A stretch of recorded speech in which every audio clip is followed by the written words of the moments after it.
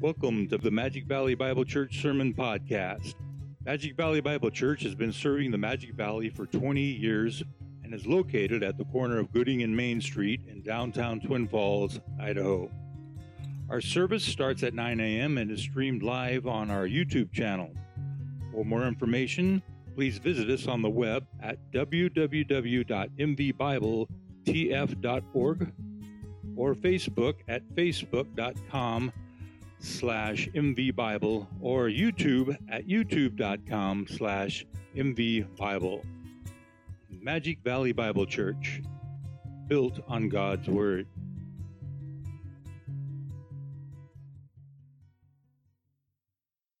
Take your Bibles and turn to Psalm 6. Psalm chapter 6, Psalm number 6, if you will. And as you're turning there, I just want to give a greeting to those who may be visiting with us, and we're expecting to see Pastor Bear. I understand your disappointment. I'm also disappointed.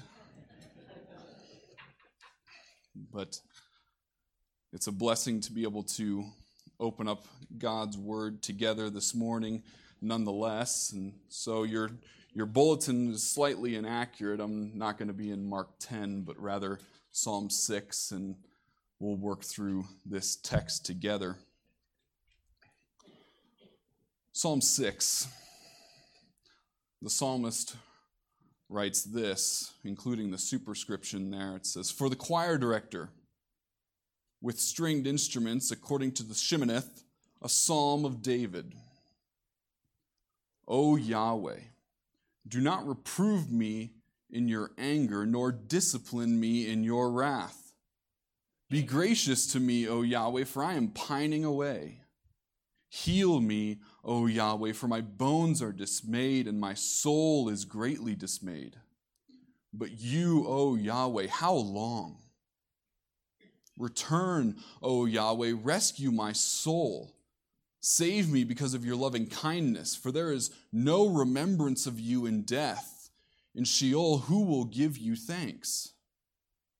I am weary with my sighing. Every night I make my bed swim. I flood my couch with tears. My eye has wasted away with grief. It has become old because of all my adversaries. Depart from me, all you workers of iniquity, for Yahweh has heard the sound of my weeping. Yahweh has heard my supplication. Yahweh receives my prayer. All my enemies will be ashamed and greatly dismayed. They shall turn back.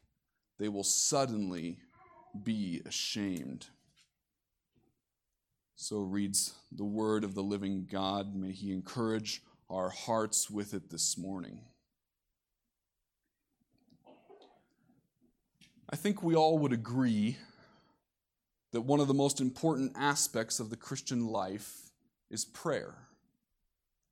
However, on the same token, we would likely and sheepishly agree that it's one of the most neglected. Sure, we say a prayer before our meals, or we take a moment to come to God before we go to bed, but so often an in-depth prayer life is non-existent in the life of a believer. And this is much to our detriment. You see, we know prayer to be a beautiful time of communing with the living God.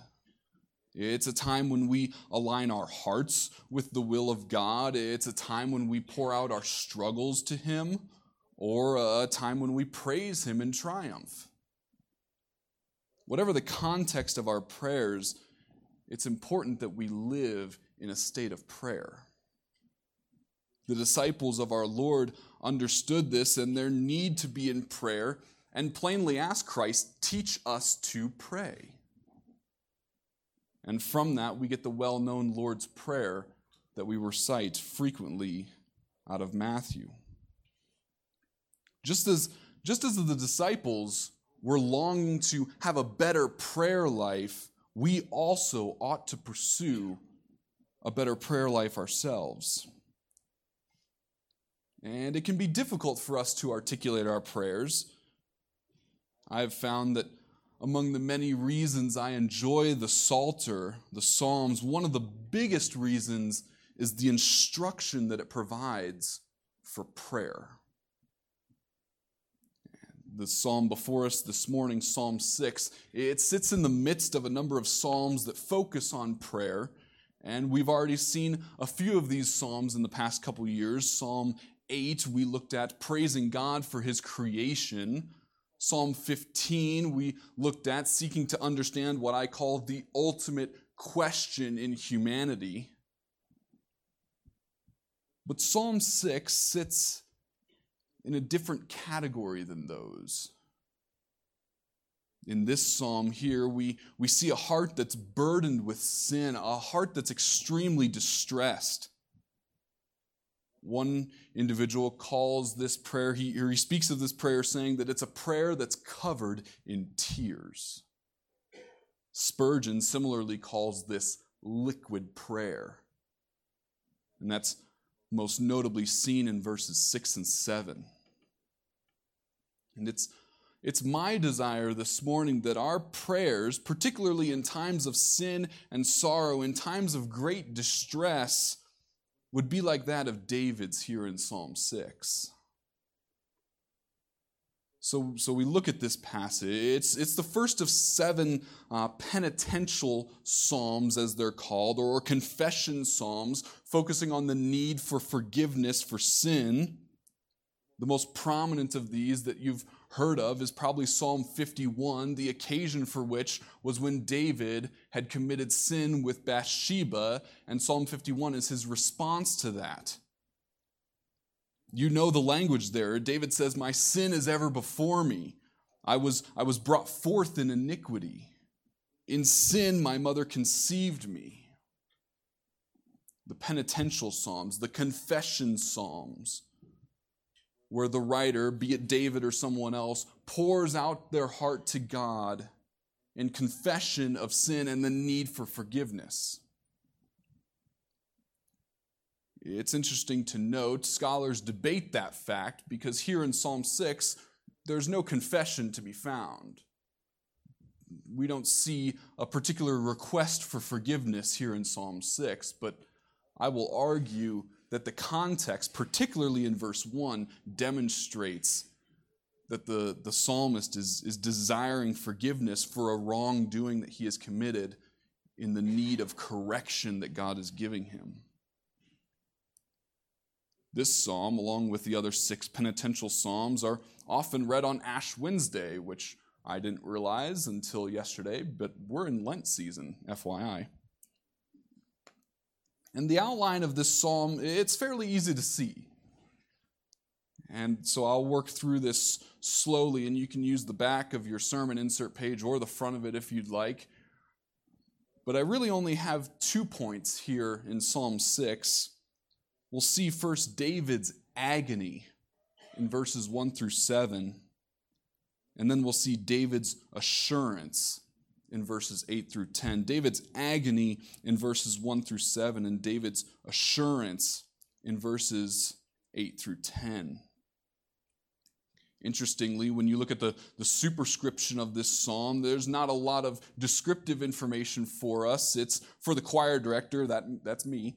It's with stringed instruments according to the Sheminith, which most likely means on the octave. The idea is that you have someone singing a high octave and someone singing a low octave.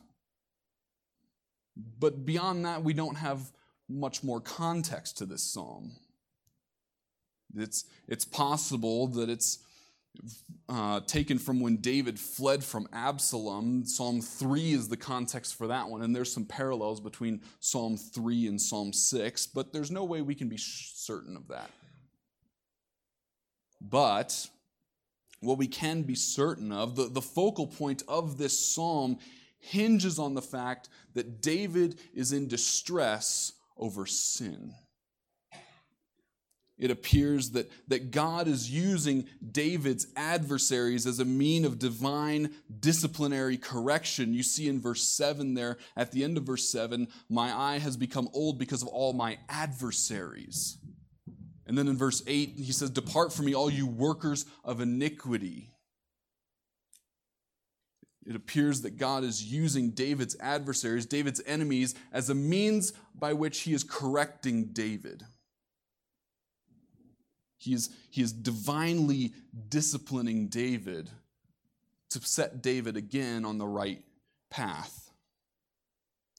In the same way, parents, you understand this concept where you will use loving yet firm correction in order to guide your kids along a right path. And God is doing so here in David's life. And David is struggling to comprehend it. For us as believers, this psalm, this prayer, it serves to answer a very important question, which is, how do we respond when God corrects us, when God disciplines us in our sin? How do we respond to God's correction? I've titled this psalm, "The Christian's Correction," in seeking to understand what it means when God disciplines us.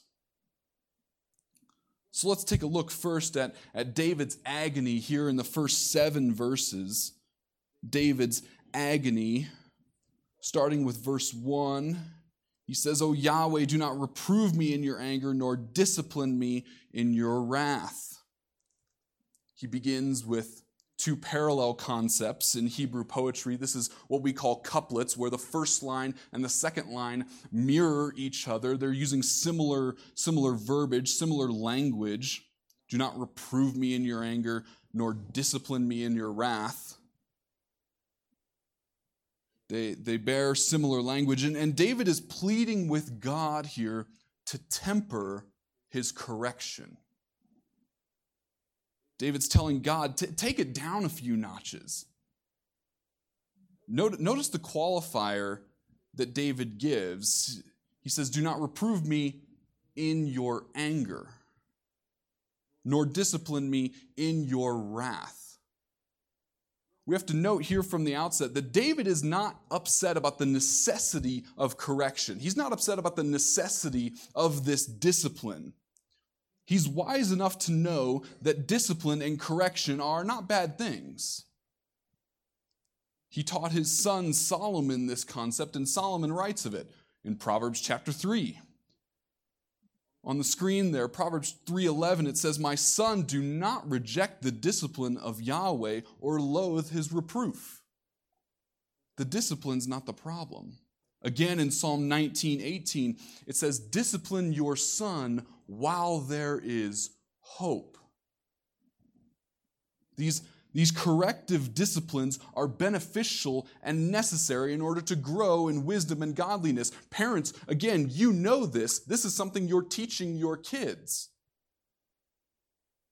You tell them, "I do this because I love you, because I want to see you walk down the right path."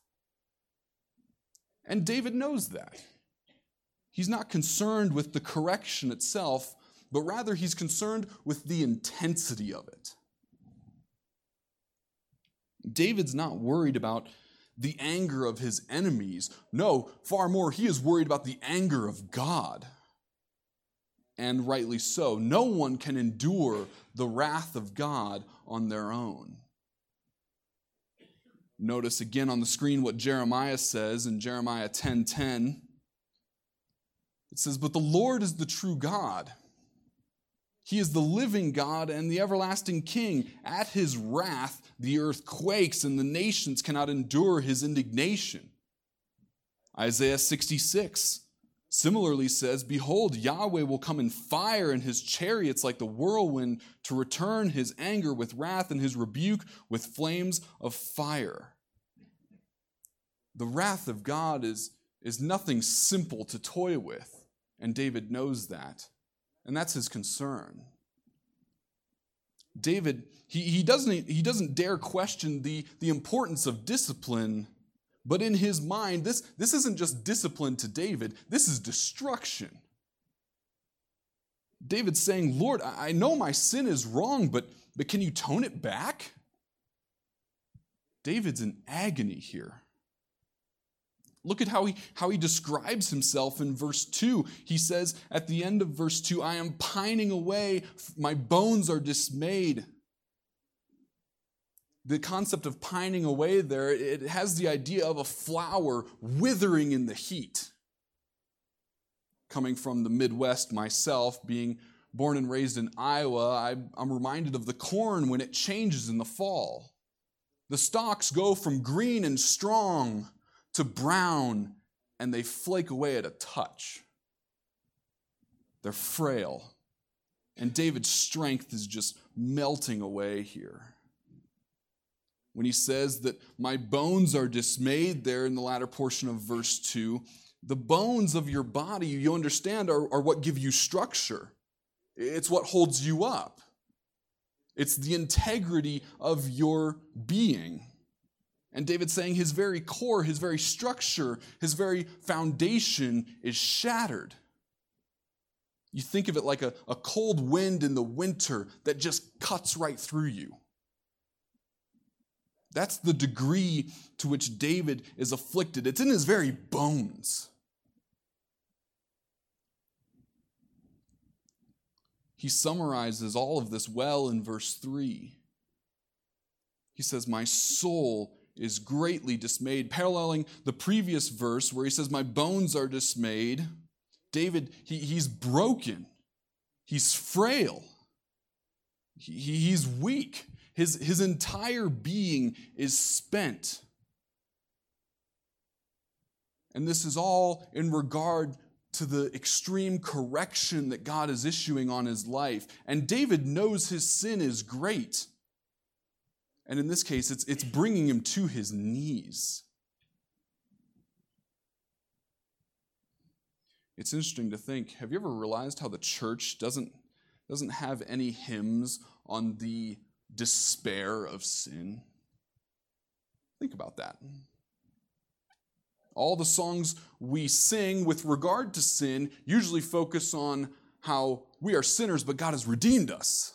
There's always that caveat there. There's never much of a focus on just the absolute depravity and terrible nature of sin. So, as a music pastor, I went digging, see what I could find. And I actually found one, and the poetry here is so strong. It says, Lord, I deserve thy deepest wrath. Ungrateful, faithless I have been. No terrors have my soul deterred, nor goodness wooed me from my sin. My heart is vile, my mind depraved, my flesh rebels against thy will. I am polluted in thy sight, yet, Lord, have mercy on me still. The correction for sin that David is going through is intense. And like the hymn writer, David knows the only place he can go is to the mercy seat of God for help in this. Notice the beginning of verse 2. He says, be gracious to me, O Yahweh. The next phrase down, heal me, O Yahweh. David, he acknowledges that he deserves wrath for sin, but he desires grace that only God can give. It's an interesting predicament. God is inflicting discipline on David, necessary, corrective, divine discipline, and yet the only place David can go to for relief is God. And when you look at the psalm, you notice how intimate this is for David. Take a look at these pronouns. O Yahweh, do not reprove me in your anger, nor discipline me in your wrath. Be gracious to me, for I am pining away. Heal me, for my bones are dismayed. My soul is greatly dismayed. And it's intensely personal for God as well. He invokes the covenant name of God multiple times. Once in verse 1, twice in verse 2, and once again in verse 3. And what this correlation shows us is that David's sin, he understands that his sin is intensely personal against God. And thus, The correction of God is intensely personal against David. And this section begs the question for us, Christian, do you deal with your sin like David does here? Do you recognize how your sin, your individual sin, has personally offended a holy and righteous God? Do you understand that? Do you understand the weight of that, or do you even care?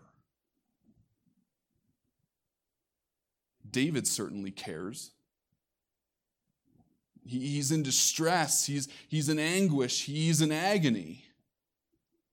And at the end of verse 3, we see the magnitude of that to the point where he can't even get a complete phrase out. The very end of verse 3 says, "But you, O Yahweh, how long?" It's a broken statement from a broken man. He's looking for an end to this agony. This concept, how long, O Lord, it's a concept that we're very familiar with. It was actually Calvin's favorite phrase in the Bible. It's working through the fact that there are times when we are in affliction, there are times that we are in trial, and we're asking, Lord, how long? Because we know, as well as David, that God's chastisement is not forever. God's correction doesn't go on into eternity. Psalm 37 actually reflects that. But right now, right in this moment, the affliction certainly feels that way. It feels like it's never going to end. I remember when I was a kid, and I would injure myself to some degree. We had a family friend who, when that happened, and I would be crying my eyes out for sure, he would grab me and tell me, "Nate, I promise you, it'll be better before you get married." Now, if I had tripped and fallen and hurt myself on my wedding day, that same sentiment wouldn't have worked. But we know that the affliction is not forever. In the same way that the pain from an injury will go away, God's chastisement, his correction, doesn't last forever. But the key here, like David, is that we must turn to God to seek relief. Because we realize here in this psalm that the God who brings about discipline is the same God who brings healing and grace. Isaiah 19, verse 22, it says this, "And Yahweh will smite Egypt, smiting but healing. So they will return to Yahweh, and he will be moved by their entreaty and will heal them." Notice the contrasting character of God seemingly there, where it says God will smite them or strike them, but healing them. Healing and striking, striking and healing. The divine discipline here is not the end. So David moves forward by making an appeal to God. He makes an appeal to God, an argument of sorts, if you will. Take a look at verse 4. He says, "Return, O Yahweh, rescue my soul, save me because of your loving kindness." David here pleads with God, return. Return to me, rescue my soul. Bring me out of this chastisement. This is an appeal to God, an argument to God. And how does he make this argument? His appeal here, the first of a few, is first and foremost to God's character. Take a look at the latter portion of verse 4. He appeals to the character of God. What does he say? Save me because of your loving kindness. David desires to be rescued out of this despair. And so he calls on the character of God, and he uses that fancy word there, hesed, in the Hebrew. It's a difficult word for us to translate. A close translation could be the covenant-keeping love of God. And David is saying, he's saying, Lord, save me because you have promised to be faithful. You have promised to keep your covenants. You have promised to hold your people. Save me. Don't let me go down into destruction. The most prominent example of this that we know is from 2 Samuel 7. When you think about 2 Samuel 7, if you're familiar with the passage, it's when God declares to David the Davidic covenant as we know it. Where God establishes the Davidic covenant, essentially God promises David that God would uphold David. And that through David's lineage would come the true and ultimate king. That's the promise that God made to David. And David knows that promise. The hesed love of God, the covenant-keeping love of God, the love of God that established that covenant with David, saying, David, I will hold you and I will uphold your descendants to the ultimate king. That love would be in question if God didn't preserve David. And when you think about it, David knows here that God doesn't change based on circumstances. He understands, God, you made this promise to me. You're not going to change that promise. So keep it, uphold it. Don't let me go down into despair. He knows that God's not going to change his mind on this. To give you an example, parents, again, I like picking on parents today. It's a really good psalm for this. But parents, there's times when we change based on our circumstances toward our kids. For instance, you may have promised your son or daughter that you would do something with them or buy something for them. And then you make a decision, whether it's time restraints or behavioral issues, you decide not to go through with that. And those kids come up to you with 2 words. You promised. It's exactly what David's saying here. Only he knows that God doesn't change. God never changes. God's commitments are much bigger than our pinky promises, to put it that way. David's appeal here, his first appeal to the character of God, isn't wrong. In fact, I would say the opposite. It's biblical. When David goes to the Lord in prayer here, asking the Lord to remove the depths of this sorrow, the depths of this correction, he invokes the character of God. David understands his Bible. He knows the character of God. And so he says, God, this is who you've said yourself to be, so don't do this. David makes a second appeal. This time he appeals to his own preservation. We saw his appeal to the character of God, and this is his appeal to his own preservation. Take a look at verse 5. It says, "For there is no remembrance of you in death. In Sheol, who will give you thanks?" Now, I want us to note that this verse is probably the most difficult verse to understand in this psalm, and we'll walk through it slowly.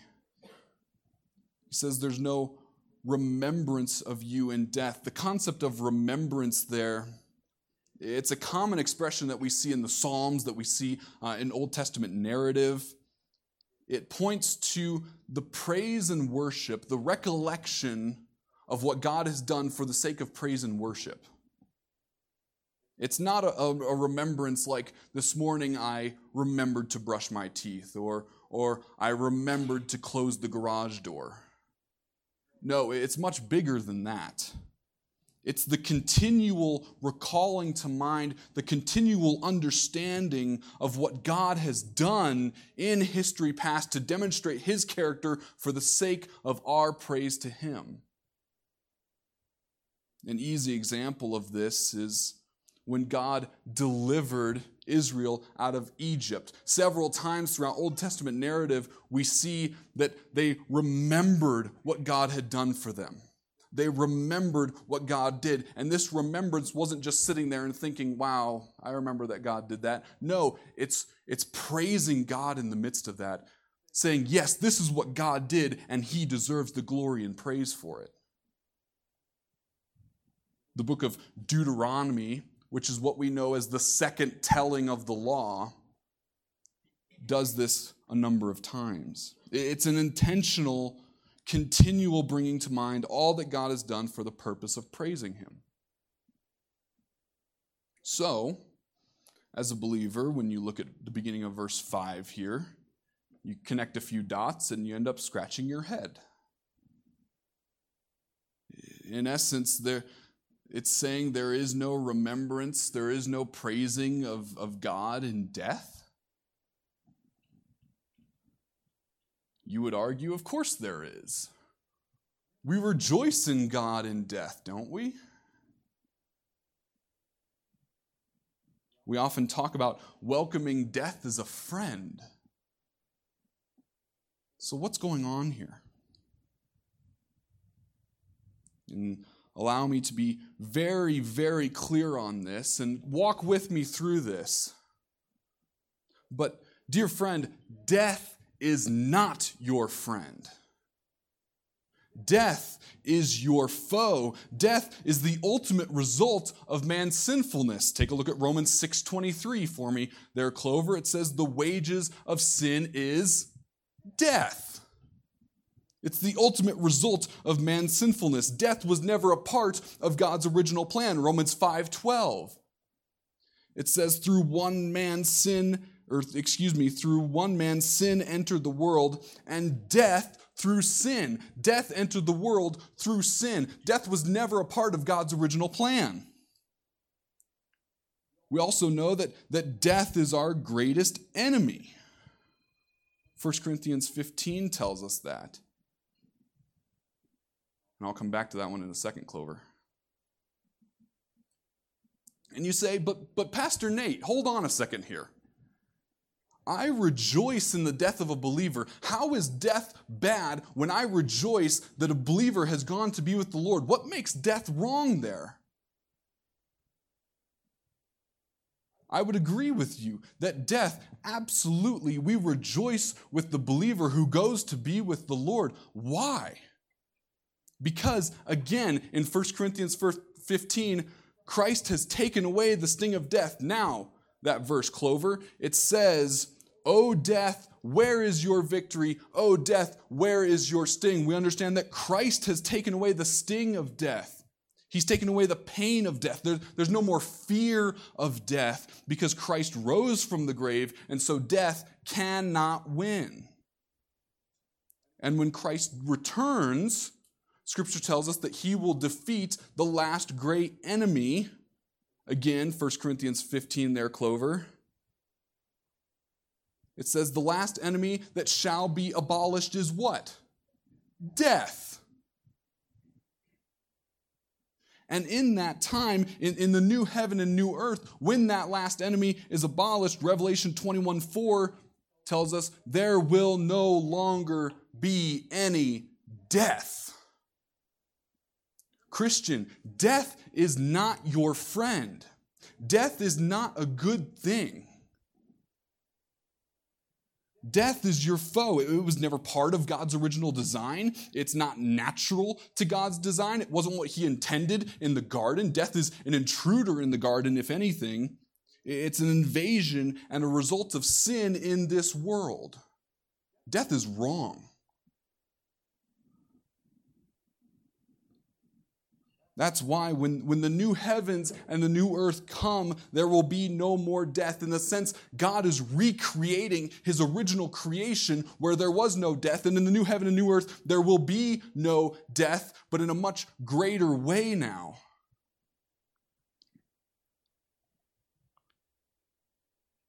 Death is not your friend.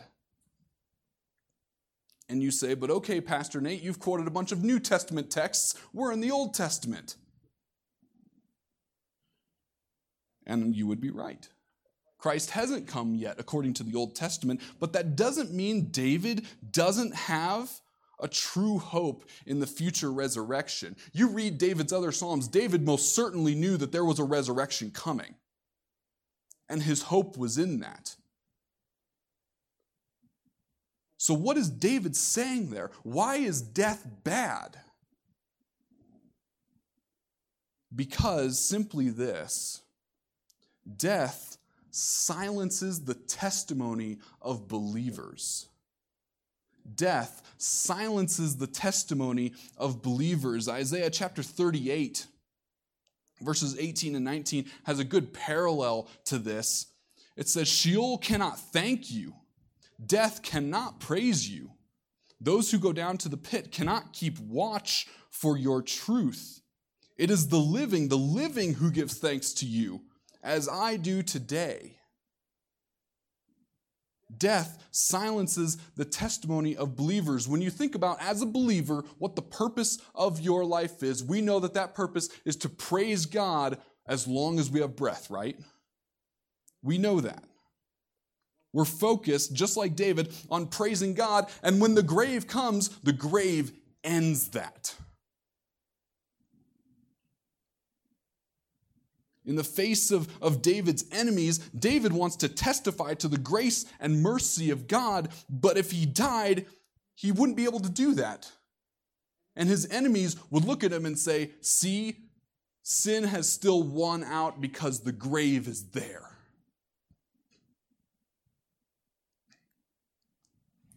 I want to be careful here. Being a graduate of the Master's Seminary, I might get booted as a graduate if I quote from the Message Bible, but I'm going to do it anyway. We often use the Message Bible as the butt end of our jokes just because it's not a very literal translation. If anything, it's an extremely not dense, whatever the opposite of that is. It's not a good translation. But here in Psalm 6, the Message actually conveys the purpose very well. I'll stand over here and quote it just to be safe. David says, I can't sing in your choir if I'm buried in some tomb. Think about that. I can't sing in your choir if I'm buried in some tomb. I'm done. I'll go back here. I've visited cemeteries before. I've never heard a tombstone giving praise to God. The graves aren't talking. The graves are silent. David desires to continue to praise God in this life. He sees the importance of that. He echoes the words of Paul a bit in the New Testament. When you think of Paul tells us in Philippians, for me to live as Christ and to die as gain, but yet Paul tells his followers, it's better for me if I continue on with you for the praise and glory of God. Paul wanted to continue to praise God in this life. He didn't want to die because he understood the necessity of him staying on earth to testify to the goodness and grace of God. He didn't want to end that. David and Paul are emphasizing the responsibility they have now, just as we have the responsibility to give praise and worship to God, which is what the entire Christian life is about. So David, here in verse 5, he's appealing to his own preservation. He's saying, Lord, I desire to go on and praise you, and if I'm dead, I can't do that. So in verses 6 and 7, we reach the pinnacle of David's agony. Verses 6 and 7, I'm weary with my sighing. Every night I make my bed swim. I flood my couch with tears. My eye has wasted away with grief. It has become old because of all my adversaries. These verses echo slightly verses 1 through 3, but here they're far more intense. He's weary. His bed is swimming. His eye has wasted away. The beginning of verse 6 there, I'm weary with my sighing. Other translations say groanings. David's anguish is such that his groans, or his sighing, it's made him hoarse. And we see that there's clearly no sleep or rest for David in the midst of this chastising. His tears never stop. This is the epitome of sorrow and grief. I make my bed swim. I flood my couch with my tears. He lays in bed at night and weeps uncontrollably because he understands the nature of his sin, the detriment of his sin, and it causes him to weep. In verse 7, he speaks of his eye. His eye has wasted away with grief. In ancient Near Eastern language, the eye was often a reflection of someone's overall health. If your eyes were good, then your health was good. That's why we see in some of the patriarchs it says their eyes were dim, meaning that their health was failing away. So the eye was a demonstration of what your health was. And it says his eye has wasted away here. David's done. There's nothing he can do of his own volition to resolve his sin. There's nothing he can do to overcome this correction that he's enduring from God.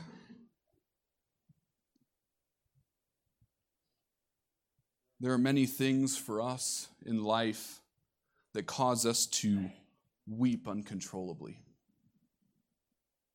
You think of the loss of a friend or family member, the difficulties of life, the hardships of work. I'm sure many of us can resonate with David's words that he spends his night in bed just weeping. But there's nothing quite like what it means here to weep over our own sin. Particularly in light of God's unwarranted mercy.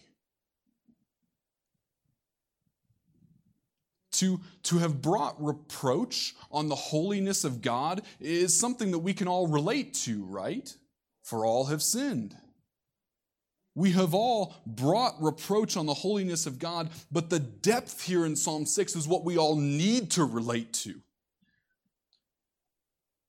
We need to recognize the total depravity of our sin and run for mercy to the arms of our Savior. Don't think of God as your enemy when He lovingly corrects you. There's times in affliction where God is showing us our sin, and we think of God as a distant enemy. It's me versus God right now. I can't stand against Him. He's afflicting me. But yet, Christian, if you get nothing else from this, get this morning. Why does God correct us? To bring us to Himself.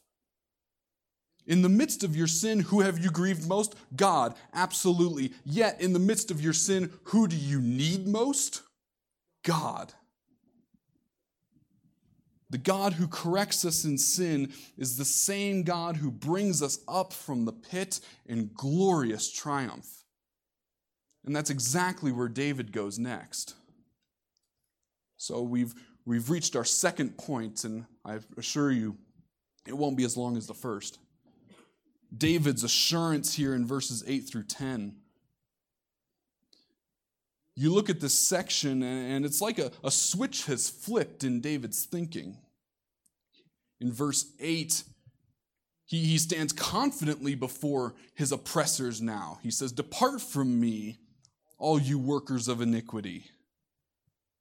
He knows that God has heard him in verse 9. Yahweh has heard my supplication. Yahweh receives my prayer. And beyond that, David is certain of the future destruction of his foes in verse 10. So what happened here? You read verse 7, and then you read verse 8, and then you go back to verse 7 again, trying to figure out what went on in this psalm. It's not like other psalms, like Psalm 73, where we see that Asaph, he had a momentary light bulb that came on. We don't see that specifically. We just see empty space there. When you look at verse 7 and then in the space between verse 8, what do you see? Nothing. Someone hit the enter key. So what happened here? From the outset of this psalm, David desired that God would listen and be gracious to him, and then poof, all of a sudden, David knows that his discipline and correction is coming to an end. And I think when we look at this psalm, I think the simplest answer is this. David has cried out to God, and David is assured that God will hear him. And so in that, there is nothing more for David to do, nothing more in all of David's abilities, which in this case are none, for him to do other than to cry out to God, saying, Lord, take this affliction away from me.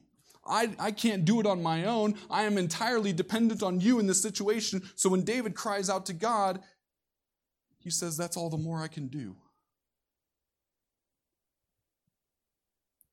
David, he's not going to change God. We've talked about this already, how God doesn't change, but rather God changed David.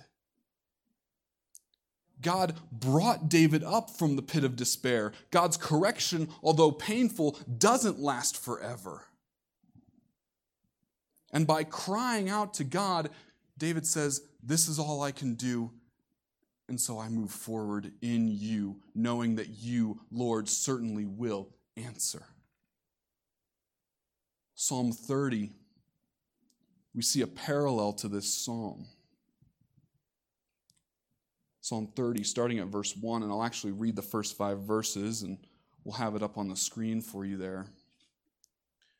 It says, I will exalt you, O Yahweh, for you have lifted me up, and have not let my enemies be glad over me, O Yahweh my God. I cried to you for help, and you healed me. Notice the parallel. This is still David speaking. O Yahweh, you have brought up my soul from Sheol. You have kept me alive, that I would not go down to the pit. Sing praises to Yahweh and you, his holy ones, and give thanks for the remembrance of his holy name. For his anger is but for a moment. His favor is for a lifetime. Weeping may last for the night, but a shout of joy comes in the morning. God hears David's prayer. God hears David's plea. David knows that, and he rejoices in that. I think it's best to close with the words of Spurgeon. Think about this carefully, dear Christian. Spurgeon says, it's better to weep over divine discipline for sin. It's better to weep over that than to never weep at all. I close by leaving you an open-ended question. Christian, are you broken over your sin? Desiring to be in fellowship and communion with God? Are you broken like David, saying, Lord, hear me because my sin is great, the affliction is great, and I need you? Or are you complacent about your sin with no regard for God at all? Do you weep like David? Or do you sit in silence without a care? Let's pray. Lord, our hearts are are like that of David's this morning. We see our sin before our eyes so many times. And so we run to you, Lord, knowing that you provide grace, that you provide mercy, that you heal us in our affliction, and that it's only you that can do so. Lord, we pray that you would correct us, that we would not scoff at your correction, as Hebrews 12 mentions, Lord, but that we would accept it, knowing that that correction is for our benefit and for our good. But Lord, our sin is so great. And we rejoice in you knowing that your grace is greater. So Lord, we ask that you would guide us in this understanding, that we would weep over our sin like David, but then rejoice like David, knowing that you hear, that you forgive, and that you provide salvation. Lord, we love you today. It's in your name we pray. Amen.